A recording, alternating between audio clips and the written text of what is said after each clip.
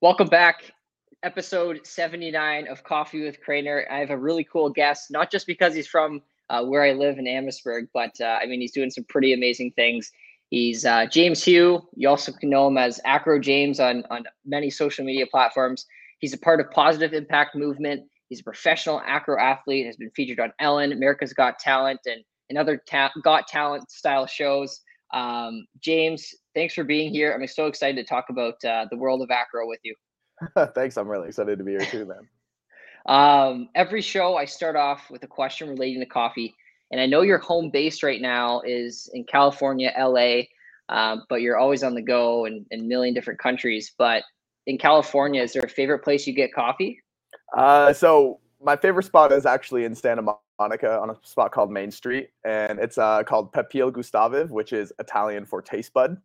Okay. And it's like this place where, if you're in LA, coffee's gonna cost like $7, but it is a good $7 to spend. Everything's like made in house. Everything's organically purchased from like local farmer markets and everything. So it's one of my favorite spots. So $7, like that's like just like a mom and Like pop style coffee shop, or is that like Starbucks type of thing? it's I think it's a one-off restaurant that Okay. like they don't even really consider themselves a coffee shop, yet they promote like the best coffee in Santa Monica. But to me, it is the best coffee in Santa Monica. It's pretty good. So then Starbucks must be like $14 for a coffee. Yeah, no, Starbucks is like just at the same price, Oh, seven so bucks. Yeah, so you might as kind of well might as well choose choose. local, right? Yeah, absolutely. For those watching, and some are from the Windsor Essex community, and after watching your Ellen show, you talked a little bit about moving to LA six years ago ish, and really pursuing acrobatics, weightlifting. How did this start? I guess my first question: what age? Uh, so I got it. I didn't even know what acro was until I was about 24. So it was Okay, something that was brand new. And then after I didn't know what it was until I was 24, like it took me about like a year and a half to even understand that there was like this entire world of like circus with this kind of stuff. Like for me, like the first year and a half was just very, very basic, like stuff that I could teach anyone on their very first day of acro. Um, and then it was just like completely expanded the more I kind of put myself out there. So it wasn't really like a lifelong thing where, I was a gymnast growing up, then I went to performing school or anything like that. It was kind of just like one of these things where it found me really later on in life, and then I just ran with it from there. and what did I guess what were you passionate about before acro? I was a competitive MMA fighter for Okay, about 7 years. Uh, and then I basically ended my career with a neck injury, and yeah, then like could not get hit anymore. And I don't know if you know a lot about fighting, but if you can't get hit in fighting, you're probably not going to go very far. yeah. So that was what I was into before that. So you can't get hit in the neck, but you can now put people on your neck. Yeah, Just it's weird gee, because like right now I'm in Arizona performing at a gig, and my flyer is 180 something pounds, and he stands on my head in the routine. So we're doing it pretty consistently, and then from there he jumps off my head to go into a handstand where my hands are straight, like I'm holding him in my hands, and that type of compression doesn't really hurt me, but it's when I get like hit on the side and my skull like yeah, shifts, that's when it hurts me. yeah, it's dangerous. What? So you about 6 years ago you moved to LA and pursued this dream of acro and all this good stuff. What really made you want to jump into it full time? I've never really been much of a like I've never had a hobby in my entire life. Like it's like either I love it and I want to be the Yeah, best in the world at it, and I'm about to like it's going to consume my personality and my daily thoughts, or I'm not interested in it at all. And like that's definitely like a mindset that like has held me back from a lot of things in life, because if I don't have any enthusiasm, I'm not going to do it. yeah. Or I make it my entire life and it becomes a passion like acro did. Did you have somebody that like was showing you the ropes doing like or like well from Amherstburg, like I don't know if are there many, Amherstburg, Windsor, Essex, are there many people in acro that you could meet up with and work on this type of stuff? Well, the first people that I learned it from was a performing group in Windsor called Sky Society. Okay. There's like Christy Bazaire Amy Grant and Safi. I don't know his last name, but like Christy Bazare is like DJ Smith's, like she's married to DJ Smith, which is like the Toronto Maple Leafs, one of like their head coaches or something. So like she was one of the first people that really introduced me to all of it. And then I went on this backpacking trip and I wound up in Melbourne, Australia. And I kind of just like flew into Melbourne because I'm like, it's towards the bottom of Australia and I'm only going to kind of like get there for like a week and then work my way up Australia. And then I found out they had like this really like deep and rich circus community there. And then I like completely fell in love. I spent the whole 3 months that I was in Australia in Melbourne, just like, I'm like, wow, this is actually a thing. And then that's where I met a lot of like my very first mentors when it came to acro. Huh.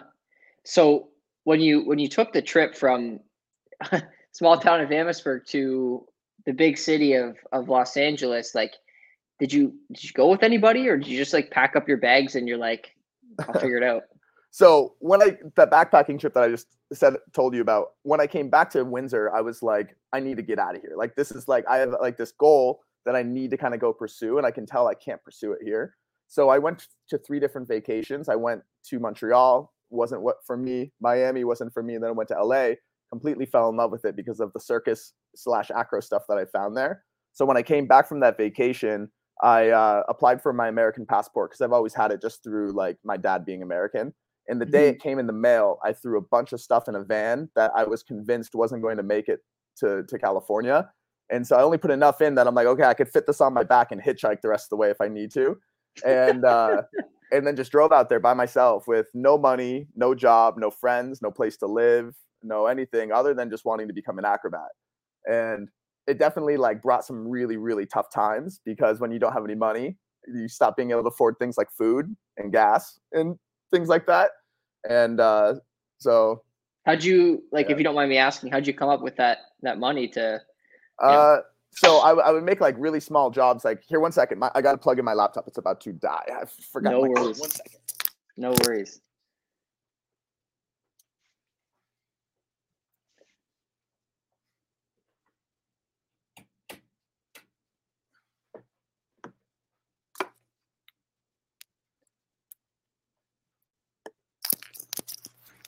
You're back. Crisis averted. But yeah, like, how did you come up with cash, right? Like, so at the beginning there was like literally none. Like I would go sometimes like 3 days without food, and there's even a point where I was literally sleeping on the streets because my van broke down, and it was like, I don't have a place to live and I don't know anyone here well enough to be like, hey, can you just take me in for a little bit? And like, my parents were always super supportive back at home. If I ever asked them for money, they would definitely give it. But I'm like, that's not the reason why I'm out here, is to kind of like get bailed out when something gets hard. And so I eventually started making like small bits of money coaching here and there. But there's points where like I would go weeks without making a single dollar. Yeah. Jeez. Like, I couldn't imagine putting myself like in that situation, like not knowing kind of what's next, right? Like, how what was guiding you during that time? I've always like kind of believed like if it comes to sinking or swimming, you tend to swim. You're gonna find a way just to kind of keep your head above water for as long as you can. Yeah. And like, to me, it was like I was putting myself into a situation where it was literally where it felt like life or death. Like, I could choose to succeed at this, or I can just basically call myself a quitter, put my tail in between my legs, move back home, and then just basically just always have this like haunting feeling that I gave up on myself. So yeah. Was there a time where you wanted to just pack it all up? A lot. When you're hungry, hunger is probably one of like the worst feelings in the world. You know what I mean? When you're like not eating at all, and then you're very like drained and stuff all the time, and then a few bad things happen here and there. But even just like having a lot of people tell me that I wasn't going to be able to succeed out there was a very big driving and motivational factor for me. Just because like, if I feel like one of the sweetest things in life is doing things that people tell you you're not allowed or you're unable to do, and then doing it.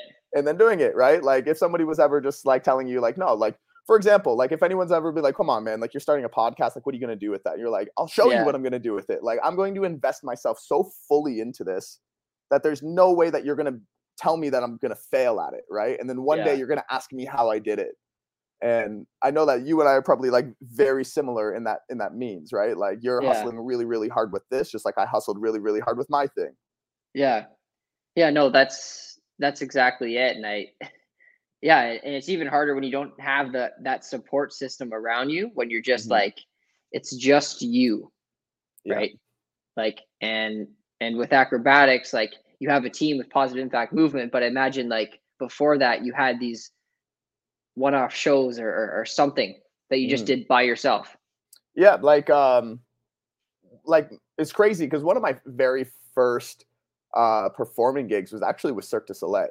So a lot of people don't know that because like they go like, "Oh, you must have been doing this your whole life." Like about 3 years after I learned how to do like acro, I got hired by Cirque du Soleil, and I thought that was just kind of like this really big like Stepping stone. Yeah. yes, like like kind of like this moment where it was like, "Oh, you can't be an acrobat," and then 3 years later, I'm in the biggest company in the world as a hand-to-hand porter, and What is that a hand to hand exactly? hand to hand is where somebody does handstands in your hands, and a porter is somebody who's on the bottom as opposed to the one that's on the top. So in Okay. acro, everyone calls it a base. In circus, they call it a porter. So yeah, Is there any other, just out of curiosity, we'll go into some other questions. Is there any other types of acts that you would perhaps pursue in the future aside from acro? no, I don't think so. No, it strictly Yeah, that. like right now, actually, me and 3 people are starting to do something like a motivational speaking thing geared towards kids growing up. Yeah. And so we kind of like my one buddy who's a pretty well-known motivational speaker is kind of bringing us on because like kind of like talking about motivational things is one thing, but then if you're going to bring in like kind of like acrobats that kind of like show lessons in a really visually appealing way that kind of captures the attention of an entire room is another way to kind of like bridge into that. And That's so cool. I'm slowly getting into motivational speaking, mostly because like when we talk about acro, a lot of people just see it as like from the outside perspective as a way where you're just like, oh, you're doing really impressive things with your body.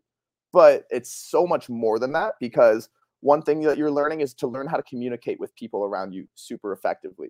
You're learning how to trust one another. You're finding community by going and doing these things. You're feeling the rush of risk and reward. You're making really deep friendships because of it. And like, there's so many things that come from it that in like acro is just the what, but there's so many why reasons. Like, like there's a why, how, and what. Why is like always like the biggest reason that you kind of really get behind things, right? Like, why do you do podcasting, for example? Do you know? Can you explain why you do podcasting? I like, well, first, I guess I like meeting people, but I also like being able to use this platform as a way to inspire those in the community that, let's say, they might not have had the opportunity to speak with you. I can be that medium where they're able to have those conversations and they can pop questions in the comments. And Windsor Essex is a great community to me, and being able Mhm. to highlight the success stories because there's many, and you're one of them is just it's kind of my why for the show, right? Hell yeah. And see, I think that's like the most special thing ever, right? You found a reason that's super impactful to you, and you found a way to then give that like that meaning to other people to help them benefit their lives. And I think that's like usually the most special thing in the world is like learning how to impact other people in a really positive and beneficial way. Definitely. And I wasn't even thinking of like I guess the psychology behind acro, right? Like Mhm. you think about like team building activities that you'd have to do at work or school, like you're doing it, right? Like Yeah. it's completely team building. Like you let the guy that you're holding up above you with like, I don't know, 90, 100 pound weights, like Yeah. your life's on the line, right? Yeah. Yeah. Like literally, sometimes your life is literally on the line. And without like a very like laser like focus and confidence in yourself and the person beside you or above you or below you, um and learning how to communicate what's going to happen and what you kind of like what they should expect from you and what you should expect from them is a very very empowering thing, and it's something Mhm. that's like definitely transcended many other aspects of my life other than just like learning how to hold people over my head. Yeah, yeah, and also adding into the mix the pressure of performing in front of people. Yeah, when there's millions of people, like literally millions of people watching, and like Yeah. it's a unique feeling. Another thing, because we're on the a topic of millions of people watching you, you're on. America's Got Talent, and I think was it France had a show as well, or Britain that So you were on? we did France's Got Talent, which is called Incroyable Talent. Uh, and then we had a show in Italy called Tusi Cavales, which is basically like another version of that. And then we went to the country, not the state, Georgia, which is like kind of like just north of Turkey. So like kind of in the Middle East, kind of in Europe. It's kind of a good blend of both cultures. And we went over there and actually got a golden buzzer because like the whole Got Talent show has golden buzzers in every show that they do. Wow. So What before that? Because we talked a little bit about some obstacles. I mean, throwing yourself in a van and figuring out how you can make it out in this fascinating career. Are there any other obstacles you faced leading up to this point that you really learned from? other obstacles. Um, I guess I Like really didn't. injuries or something like that. Injuries, tons of injuries. Like my neck recovering from fighting. Like I don't feel like I ever really recovered from that until like 2 or 3 years later. On top of that, I did have somebody fall on my. He was like 165-pound flyer, and he was doing a one-arm handstand on my head, and he fell. And the guy that was spotting him turned him the wrong way, and he tried to exit the wrong way, and then the spotter just ended up dropping him, and he like landed on my head and forced my ear to my shoulder, and I heard like this ripping sound. And Oh, then like 2 hours later, I started developing stroke symptoms. Like wow. the left side of my face started to droop down. My whole side of my like left side of my body started getting like numb and weak, and I could like hardly lift my arm. And I had like two different doctors say that they think that I had a really minor stroke at that moment just because of all the damage that was caused to my neck when that happened. And so that took me like 8 months to recover from, and I was like doing physio sometimes 8 hours a day, like just to try to get myself to move again and for my arm to feel normal again. I've had wrist surgery at Cirque that took like 4 or 5 months to heal from. I like there's lots of things. Oh, I tore a bunch of stuff in my elbow a little while ago. I've bulged discs in my back to the point where I couldn't even walk or stand up. um I've been through it. And then plus, fighting before that, like Yeah. you're like yeah. In Several some way, you're lifetimes. still getting hit. You know what I mean? Like, Yeah. Oh yeah. If someone's falling, you got to catch them, and it's your job to take the hit over your flyer. If you put them up in a dangerous position, you better make sure that they come down safely. So, yeah. I want mm. to just transition. We had two questions that came in.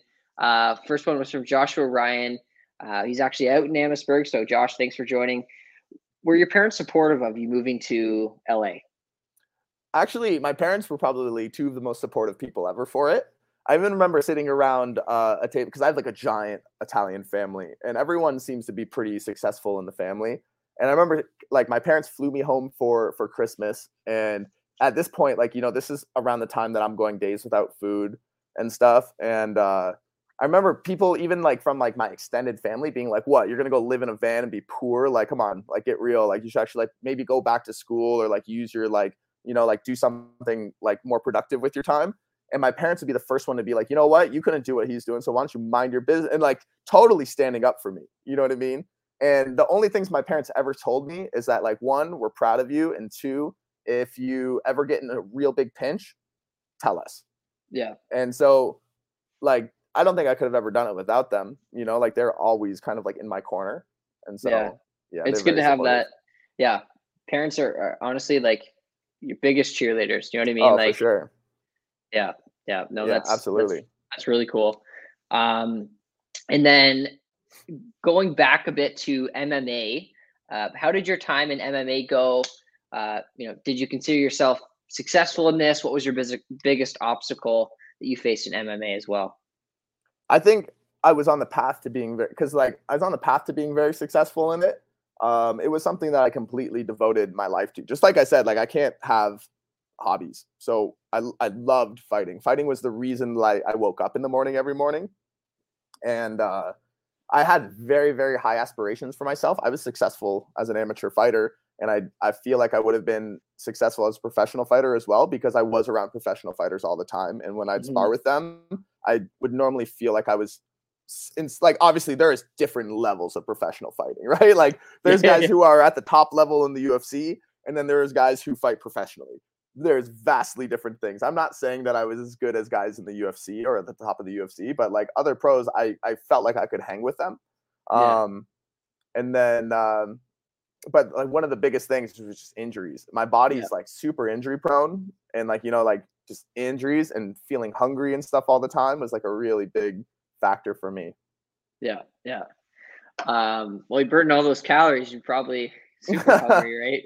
Yeah. Well, more from like having to make weight and like Oh, because okay. Yeah. Yeah. Yeah. yeah, I'm naturally like 180 pounds, but I'd fight at 155.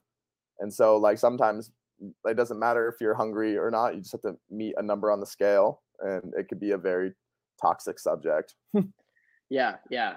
And yeah, Josh says he feels the same way about boxing. All I think about every day. Interesting to hear your point of view. Oh man, ride that wave as long as you can, dude. It'll be one of the most rewarding things ever. Like learning how to be a combat sport athlete is probably one of the most fulfilling things in the world, and it's going to teach you lessons for a lifetime. That's awesome. Now, I'm really interested in talking about AGT and Ellen. How did you go from training locally to being on these shows? Like, how does that happen? And people probably are asking the same question too all the time. How does that work? Well, so Cirque du Soleil was like the first big show that I got in. I was actually is weird because I just like planned and finally finished this like 43 city worldwide tour that I set up for myself, and I traveled to cities all through North America, South America, and Asia, and I like just finished this like 5 month long tour, and then I got home and I'm like, I have no idea what I'm gonna do with my life now. I'm so burnt out and tired. Like I need to kind of just like relax for maybe a month, and then I'm going to like reinvigorate myself. And then 2 weeks after I got home, I saw somebody go like, "Oh, like goodbye," like to this person on the show, and I'm like, I knew they were a hand-to-hand porter, so I messaged that guy, and I'm like, "Are you guys looking for hand-to-hand porters?" He's like, "Dude, I didn't even like think of you when this came up." He's like, "Send me your demo reel." I'm like, I hadn't made a demo reel yet, so I made one, sent it in, and then it was like a day later, somebody from Cirque du Soleil reached out and were like, "Here's a contract," and we're like, "Oh, this seems like a joke," Wow. like this seems Yeah. like Yeah. I'm Yeah. being lined up for a joke, and so like I did that for 16 months, and then I ended February 2020, like 3 weeks before the company shut down Wow. because of COVID, This and has then happened fast, eh? Like yeah, it's AGT and Ellen, like yeah, and then from there, like the whole world shut down. So AGT always reached out to us every year on social media. You know, like they have like talent coordinators or whatever, and they just every year like, hey, you should apply for AGT. And this was the year since nothing was going on because we were all basically just like all the opportunities in the world were gone. yeah. We're just like, why not? Let's do it this time. So we put together this routine. They loved it. They brought us on for it. They brought us to the live rounds. It went from a round of like 350 plus auditions down to 36, and we made that first cut. Got to the quarterfinals, live rounds, and then got cut. And then from there, Ellen popped up a little while later. Like we were supposed to like we were being brought in to do push-ups at Ellen's birthday for some reason, and then we're like, hey, just so you know, like we have like other things we can do. And they're like, what other things? And then we showed them, and then they're like, okay, why don't you come in? Maybe you guys will like get on TV. And then one of the guys in our group had like pop positive for COVID, even though like we went out and got like 3 other tests and all of them were negative. So we got like a false positive for a COVID test. And then they're like, okay, we got to push you back. But why don't you guys come back in like 2 weeks, and then we'll have everything set up a bit more. And then while we were driving there, they called us and they're like, so by the way, you're 100% going to be on the show today. Ellen's going to do a full segment on you. And Wow. and so it was kind of like one of these things that maybe if he didn't like pop positive for COVID the first time, we wouldn't have had that opportunity pop up. So it was kind of like this really nice, like what felt like bitter, like super bitter at the moment. And then it turned into this like really, really awesome thing afterwards. So I kind of just like think like that's a good like reflection, like when like something bad happens, as long as you stay positive and like look to kind of make things better, they Stay tend to get positive with COVID and then also mentally. exactly. Positive is not a bad thing. How did you feel after that? Like being like, and Ellen's done, I think, this month, if I'm not Ellen, yeah, mistaken. Ellen's already done. We Yeah. got her on our last season. That was like one of my lifetime performing goals, or ever since I got into acro. You know, I'm like, wouldn't it be cool to somehow have a good enough reason to get on Ellen. And then it turned into like this thing where it's like we got her on her last season.